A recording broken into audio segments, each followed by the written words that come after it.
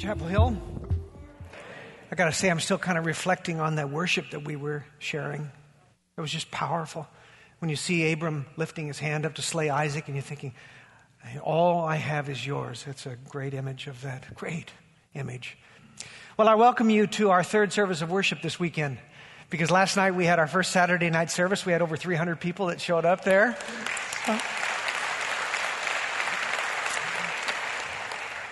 We had some looky-loos who just wanted to come and see what it's going to be like, but we had a lot of people that don't come here. We had at least 4 families we know who don't go to church.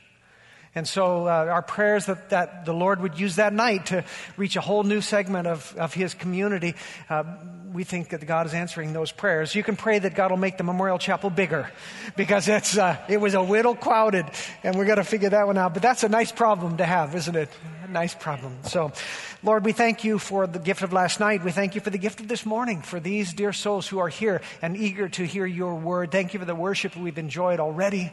Thank you for the words of prayer over me. I treasure them. For apart from you, I can do nothing. And so I echo the words of James and I say, Lord, fill me with your Spirit and fill us all with your Spirit that we might receive your word this day. In Jesus' name, amen. A couple of weeks ago, we took our son Cooper back to Whitworth University. He's a sophomore there. And on the way, we stayed at a place near Sprague, the big thriving megapolis of Sprague. But there's a hunting lodge there that a friend owns and lets us use. And we love it there, kind of out in the middle of nowhere. And one of our favorite things to do is to take the quads, the ATVs out and just explore. 50 square miles. Volcanic outcroppings and lakes. There are things that are our favorite, and every time we go, we want to check it out, like that old derelict shack that some guy built 150 years ago. It keeps getting worse and worse shape every time we find it. And then there's the duck blind at Alkali Lake, made out of stone, that's so beautiful, and we love that. Rachel and I visited that. One of the things you have to be careful about, though, when you're exploring 50 square miles is not to get lost.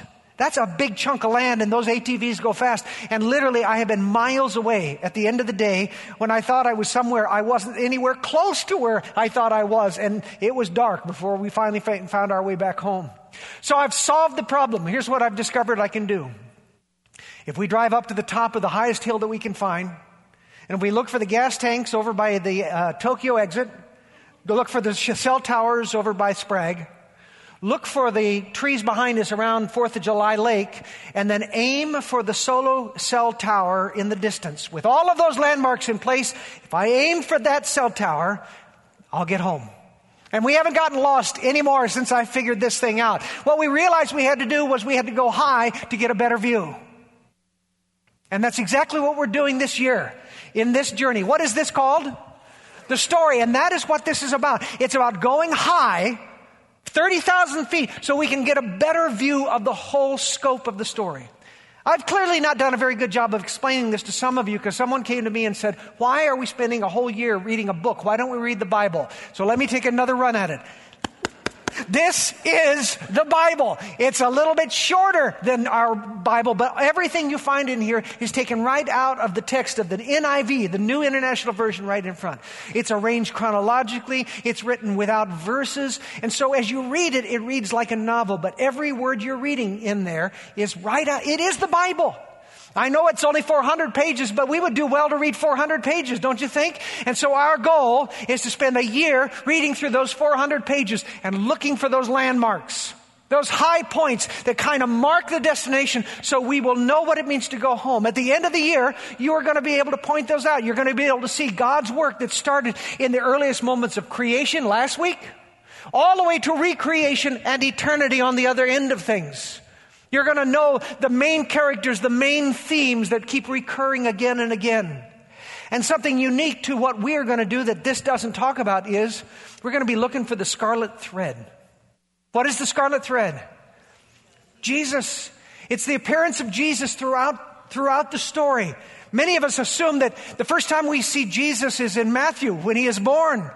But as a matter of fact, what we're discovering is that we have glimpses, whispers, shadows of the Son of God that appear way, way back in Genesis chapter 1. We saw them last week, right? And in Genesis chapter 3. So at the end of this year, if you will do your homework, if you'll stick with us, if you'll be faithful, you'll be able to trace the grand arc of the story, and you'll be able to point again and again and again. There's Jesus. There's Jesus. There's Jesus. He didn't just show up. He was there from the very beginning. Okay? So that's what we are about.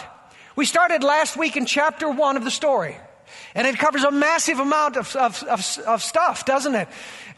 We talked about it in 3 acts. Creation. What's next? Fall and redemption. Say that with me. Creation, fall, and redemption. So what we're introduced to in Genesis, first of all, creation. Let me just, by the way, if you didn't hear this sermon, it is the foundation story for the rest of the story. You really need to hear it. So go home, download it on your Magic Box, and listen to it, because you need this in order to understand the whole scope of the story. First of all is creation. God, for his own pleasure and purpose, the almighty, eternal God says, I'm going to make something. I'm going to make something out of nothing. And so he speaks, and boom, it comes into existence. That's how God creates. Everything he made was good. And then we come to the high point of creation. What's the high point of creation? Yeah, humanity. Point to the person next to you. Go ahead, I'm watching. Say, you are the high point of creation. Go ahead. Some of you wives, I see, are having a hard time getting those words out. You are the high point of God's creation. When we come to that point, suddenly we find God wanting to get his hands dirty, right? He wants to play in the mud and make a man. He wants to play with a bone and make a woman. And so you sense the pure delight of God. That's creation. God puts that a couple in a paradise called Eden, and he enjoys them. We read that he walks with them in the cool of the day, every day. And there's this intimate and transparent relationship between God and his beloved, high point of creation. And then, of course, the devil comes into the picture. He comes in the shape of a form of a serpent, and he convinces Eve that God's holding out on her, that he doesn't really love her, that he's trying to hold back the very best for himself, not wanting her to have all of the fun she really ought to have. She convinces Adam of the same thing. They eat a forbidden fruit, and of course sin enters into paradise, and everything is turned upside down. And they are expelled from the garden. It's the darkest moment in the story of humanity. So that we call the fall. All right, so you have that. You have the high point of creation, and then boom, the fall. And then, gang, for the rest of the story, it is the arc of God's redemption, of how God steps in to restore his beloved, broken children back to relationship with himself. I told you last week the 3 saddest words ever uttered by God. Remember what they were? When he was looking for Adam and Eve as they were hiding after they were naughty, what does God say to them? Where are you? Do you hear the plaintive cry of the Father? Where are you?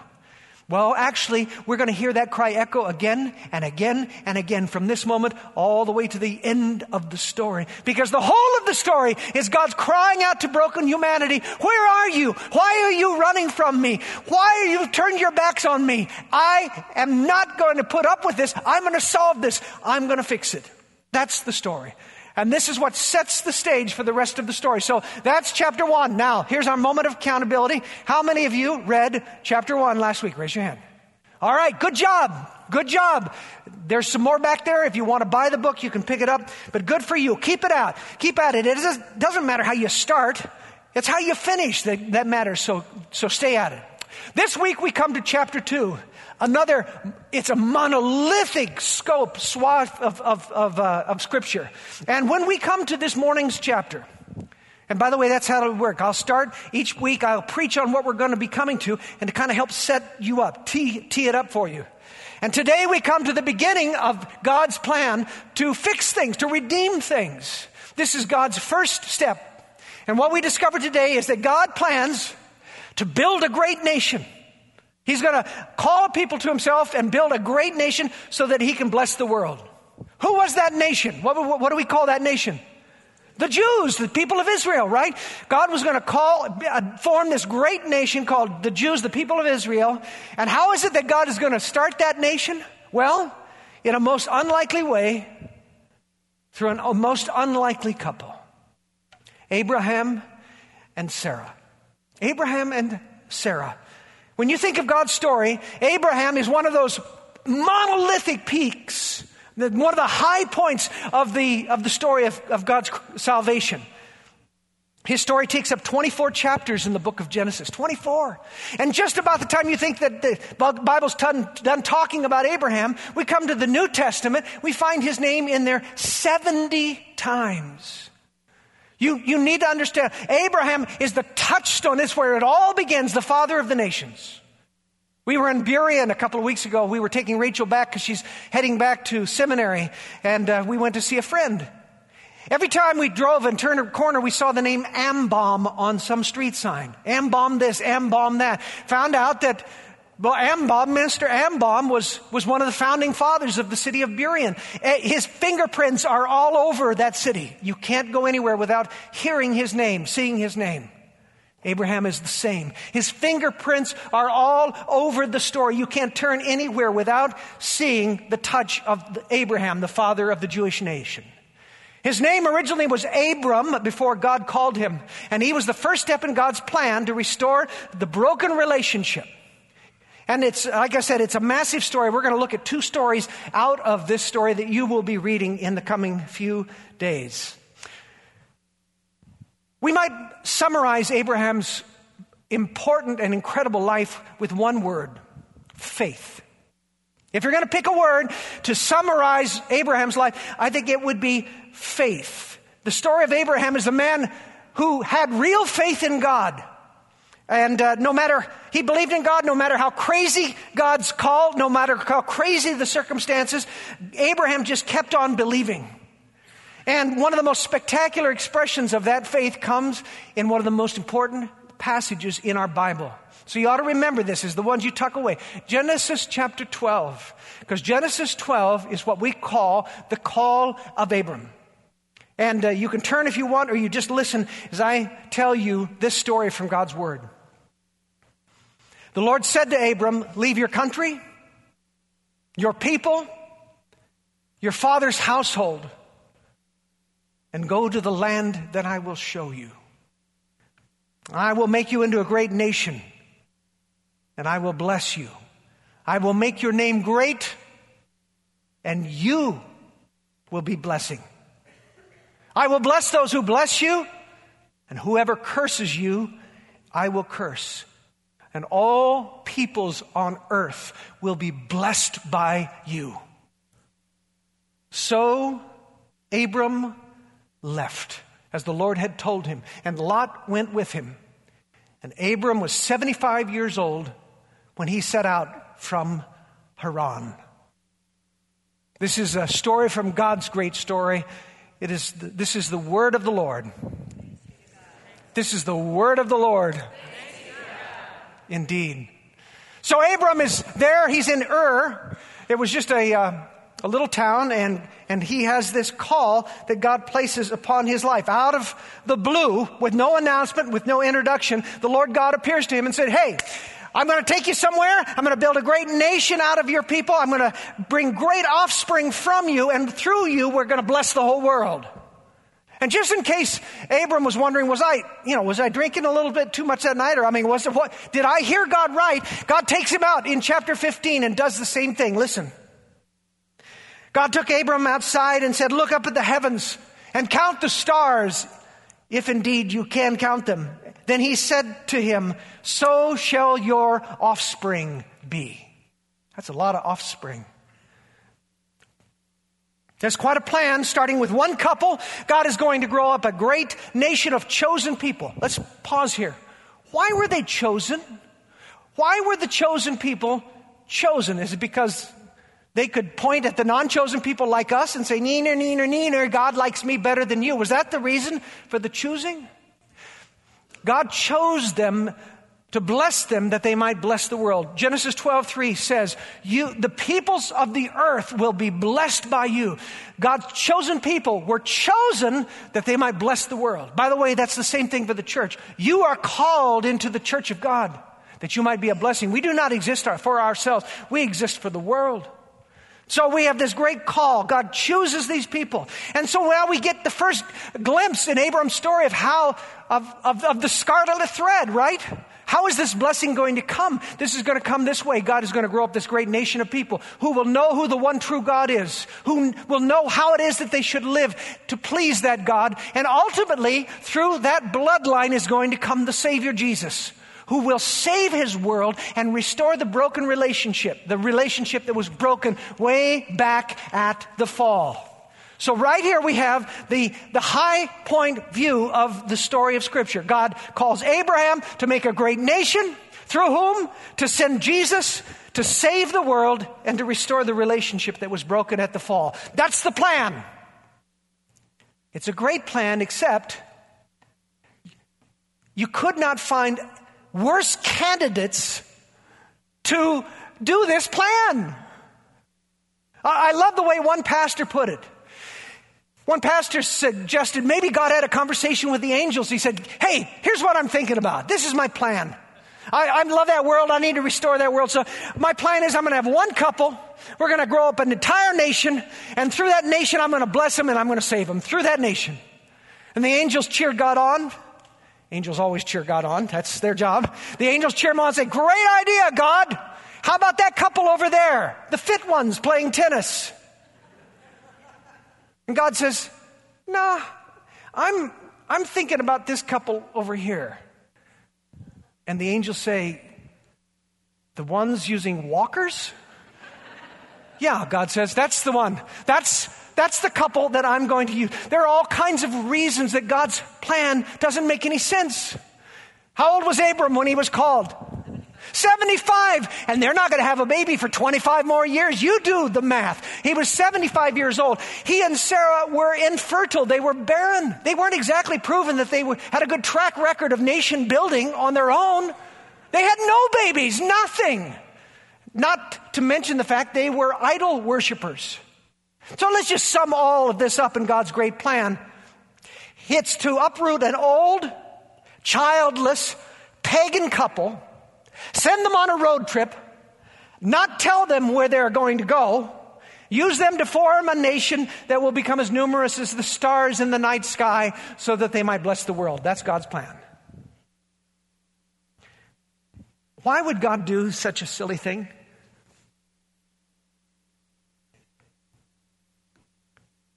Because he can. Why would God do such a thing? It makes no sense. Because he can, and only he can. When God does what is impossible for human beings to do, it is he who gets the glory. And this theme of God doing impossible things through unlikely people for his glory, you better pay attention, because it's going to repeat itself again and again and again and again throughout all of Scripture. He never calls the hot shot. He always calls the losers to do his work.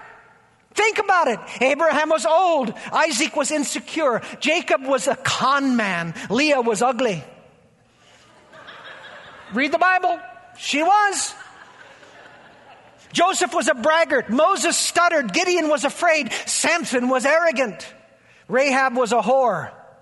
David was a shepherd boy. And then an adulterer. And then a murderer. Elijah was suicidal. Jeremiah was depressed. Jonah was disobedient. Naomi was a widow. Mary was a teenager.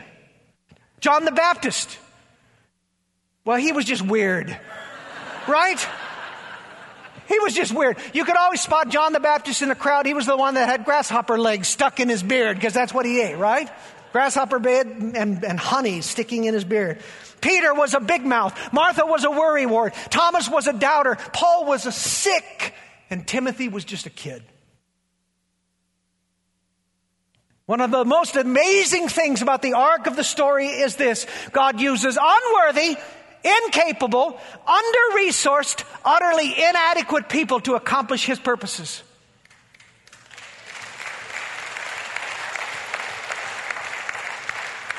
And why does he do it? Because he can. Only he can. Because he can. And it brings him glory. Do you see any good news in this story for you? This means that you, and you, and you, and you, and you and you and you and every you out here who is saying, I don't know enough. I'm not smart enough. I'm not good enough. I'm not young enough. I'm not old enough. I'm not fit enough. I'm not funny enough. I'm not clever enough. I'm not cute enough to do anything great for God.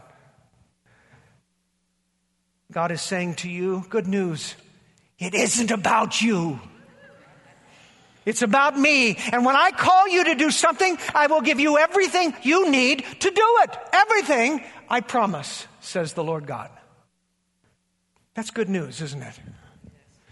So what was Abram's response to this incredible call? It is one of the great responses. He had faith. He said he believed God.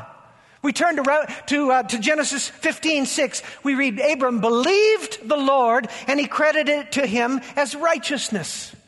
In other words, Abram was made right with God in that moment. Not because of who he was, not because of what he knew, not because of what he was going to do. He was right with God because he believed God. It was all God's plan, all God's initiative, all God's salvation. And Abram just received it and believed it. And that, beloved, is real faith. Faith is a very popular Christian word. We use it a lot. You want to see the simplest definition of faith that you might find in the Bible? Take a look at this verse. So Abram left as the Lord had told him. Do you see the verse of faith there? I told you last week about the 3 saddest words God ever uttered. Here are 3 of the greatest, most profound, most faith-filled words ever uttered. Do you see it right there? So Abram left. So Abram left. He was comfortable in Ur where he was living. He had a nice little house on the river. He had a big family, had a good business, lots of money. He had plenty of idols to take care of the religious needs of his life. And then comes along Yahweh and says, I want you to leave all of this behind. Everything you know, everything you own, everything you have, everything you worship, everything you believe, leave it behind and follow me. And the next words we read, so Abram left. Will you ever find a greater expression of faith than that? He said, just to make it fun, I'm not even going to tell you where you're going to go. Just start walking. And Abram's breathtaking response, so Abram left. He acted on God's promise against all odds, against all hope, against all common sense, against all family pressure, against all cultural pressure. He acted on God's promise. He obeyed. That is faith. Obeying God because you trust His promise is faith. We Christians have turned faith into something that we know, into a head thing, something up here. Not something that we do. Which is why there are some here in this room that can say that they believe in Jesus, and yet you still cling to your bitterness, to your gossipy behavior, because you don't really believe that what God has said about forgiveness. There are some here who claim to believe in Jesus, and yet they still cling to their money, because you don't really believe what God says, that this is my money. And that I want you to be generous with it. You don't really believe it.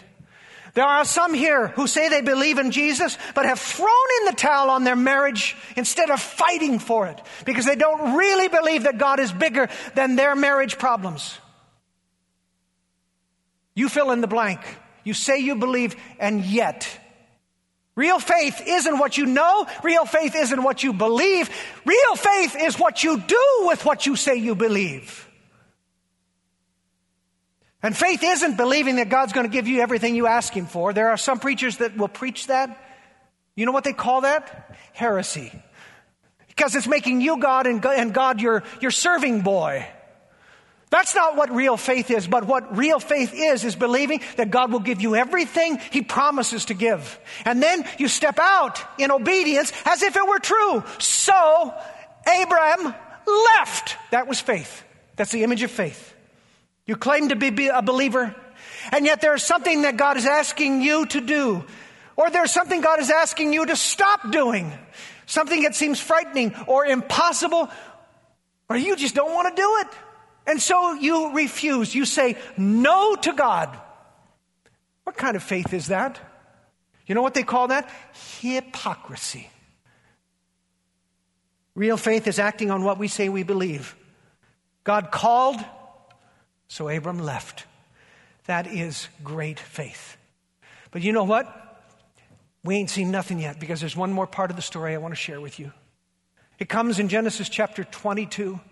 It's one of the most poignant and painful stories that you will find in the Bible. As you read on this week, you're going to discover, of course, God did keep his promise. You know, it was 25 years later, and there was a lot of convincing along the way and a lot of fiddling around on their part trying to help God out.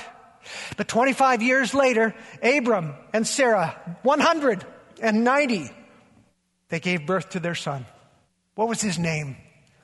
Isaac. Isaac. Say Isaac. Do you know what Isaac means in the language? Laughter. Or he laughs. Can you imagine the delight of Abram and Sarah after all of these years? Finally, after decades of barrenness, after decades of promises that seemed ludicrous and hopeless, God kept his promise. And they laughed. They laughed. They laughed with delight at the goodness of God. They laughed at the miracle of birth. They laughed at the fact that at 190, they were becoming first-time parents. For those of you who are a little longer in the tooth, would you like to start over right now? You know, take your first childbearing classes right now at 190. But there he was, Isaac, laughter, the joy of their life and the hope of the nation. So imagine Abraham's shock 15 years later, about the age of some of you, 15-year-old Isaac, when God comes to Abraham and says, now I want you to take your boy, the boy you love,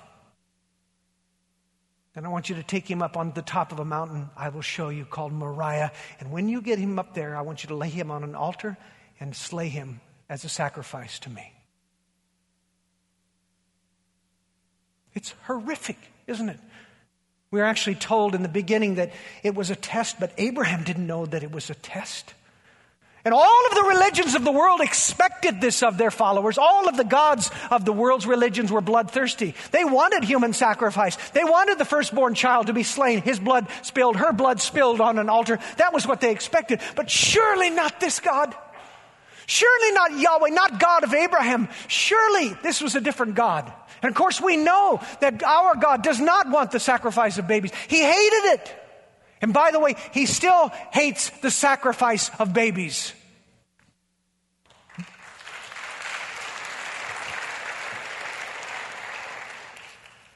But that's because we've read the rest of the story. Abraham was in the start of the story. He didn't know the full character of God. He was still coming to know God. And so Abraham, when he was commanded to do what every other God in every other culture commanded their followers to do, he did it. He was going to take his son, lay him on the altar, and cut his throat. But can you imagine the pain of that journey? The devastating pain of that journey. Here was this long-awaited, long-promised gift from God, so precious that it made them laugh in their old age. Now God was going to take him away.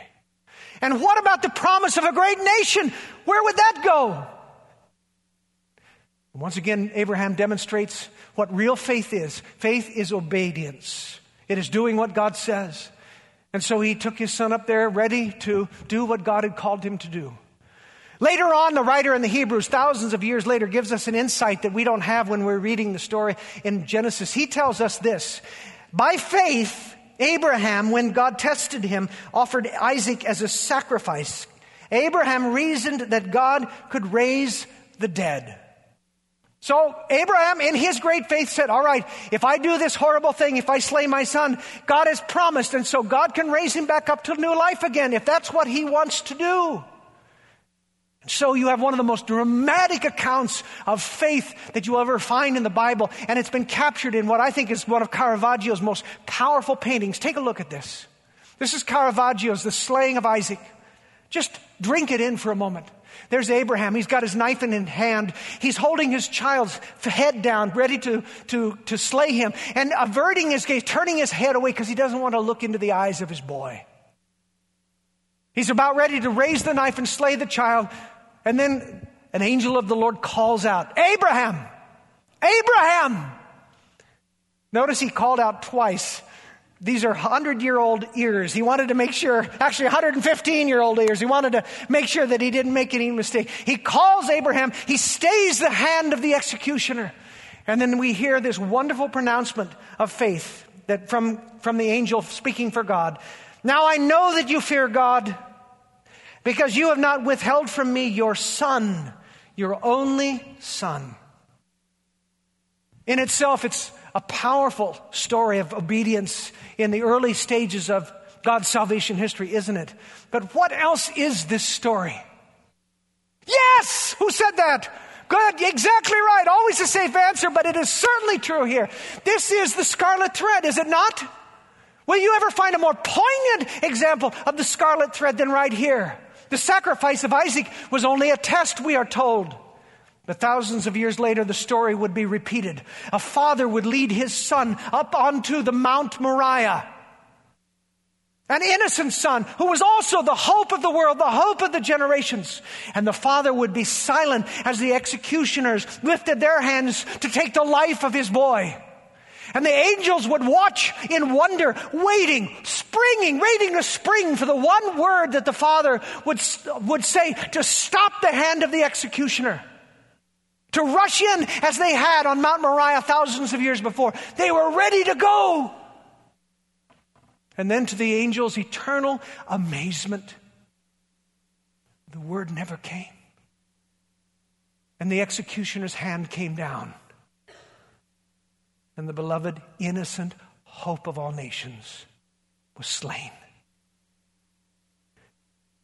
Right here, 22 chapters into the story, we see that foretold. We catch a glimpse of the sacrificial death of Jesus. And ironically, what would end up being the darkest day in human history, or appear at least to be that, the death of Jesus, it turned out, in fact, to be the fulfillment and the promise of God that he gave to Abram that day in Ur, when he said, by you, all the peoples on the earth will be blessed. Here was the fulfillment of that promise. The death of this descendant. By his resurrection, the whole world would be blessed. It wasn't a test. It wasn't a test on Calvary. It was the real thing. Our Heavenly Father, just like Abram, was not willing to withhold his precious son so that he might rescue his precious daughter, his precious daughter, his precious son. Did you realize that? Did you know that God's plan to save you was hatched in the mists of prehistory? And we catch a glimpse of it. We hear a whisper of it. 22 chapters into the great story. All along, God planned to save you through the gift of his sacrificial son. And if we know that, if we understand that, and if we really believe it, like Abraham believed, then how can we do anything but live lives of obedient faith, following the God who always, always, always, always keeps his promise. Hallelujah. Let us pray. This is breathtaking to us, God. Breathtaking, the courage and faith of a father who would slay his beloved child because he heard you tell him to. I don't know if I would believe it. I would doubt the voice. I don't know if I would trust you enough, yet Abraham did. And not only do we see great faith there, we see the promise, the echo of you who would one day do the very same thing. And this time the slayer's hand would not be held, but the son would be killed. But 3 days later, you crushed the head of the serpent. And so we sing hallelujah. We declare you are good and glorious. We thank you for our salvation in Christ. What a good, promise-keeping, world-blessing God you are.